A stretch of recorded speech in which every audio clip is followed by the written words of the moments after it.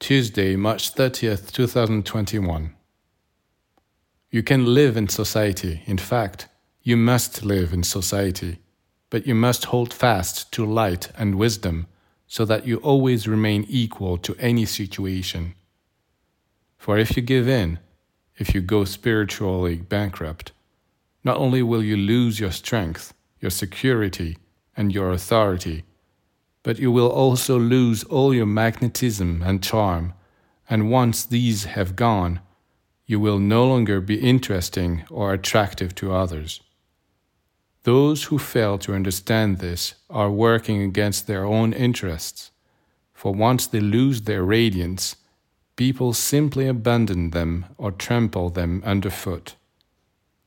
You must associate with people, you must love them, help them and work with them, but at the same time adhere to your high ideal, to your divine philosophy. In doing so, you become a focal point, a spring, a garden, an orchard for others. Not only will a high ideal fill your every need, but it will also give you the means to help others.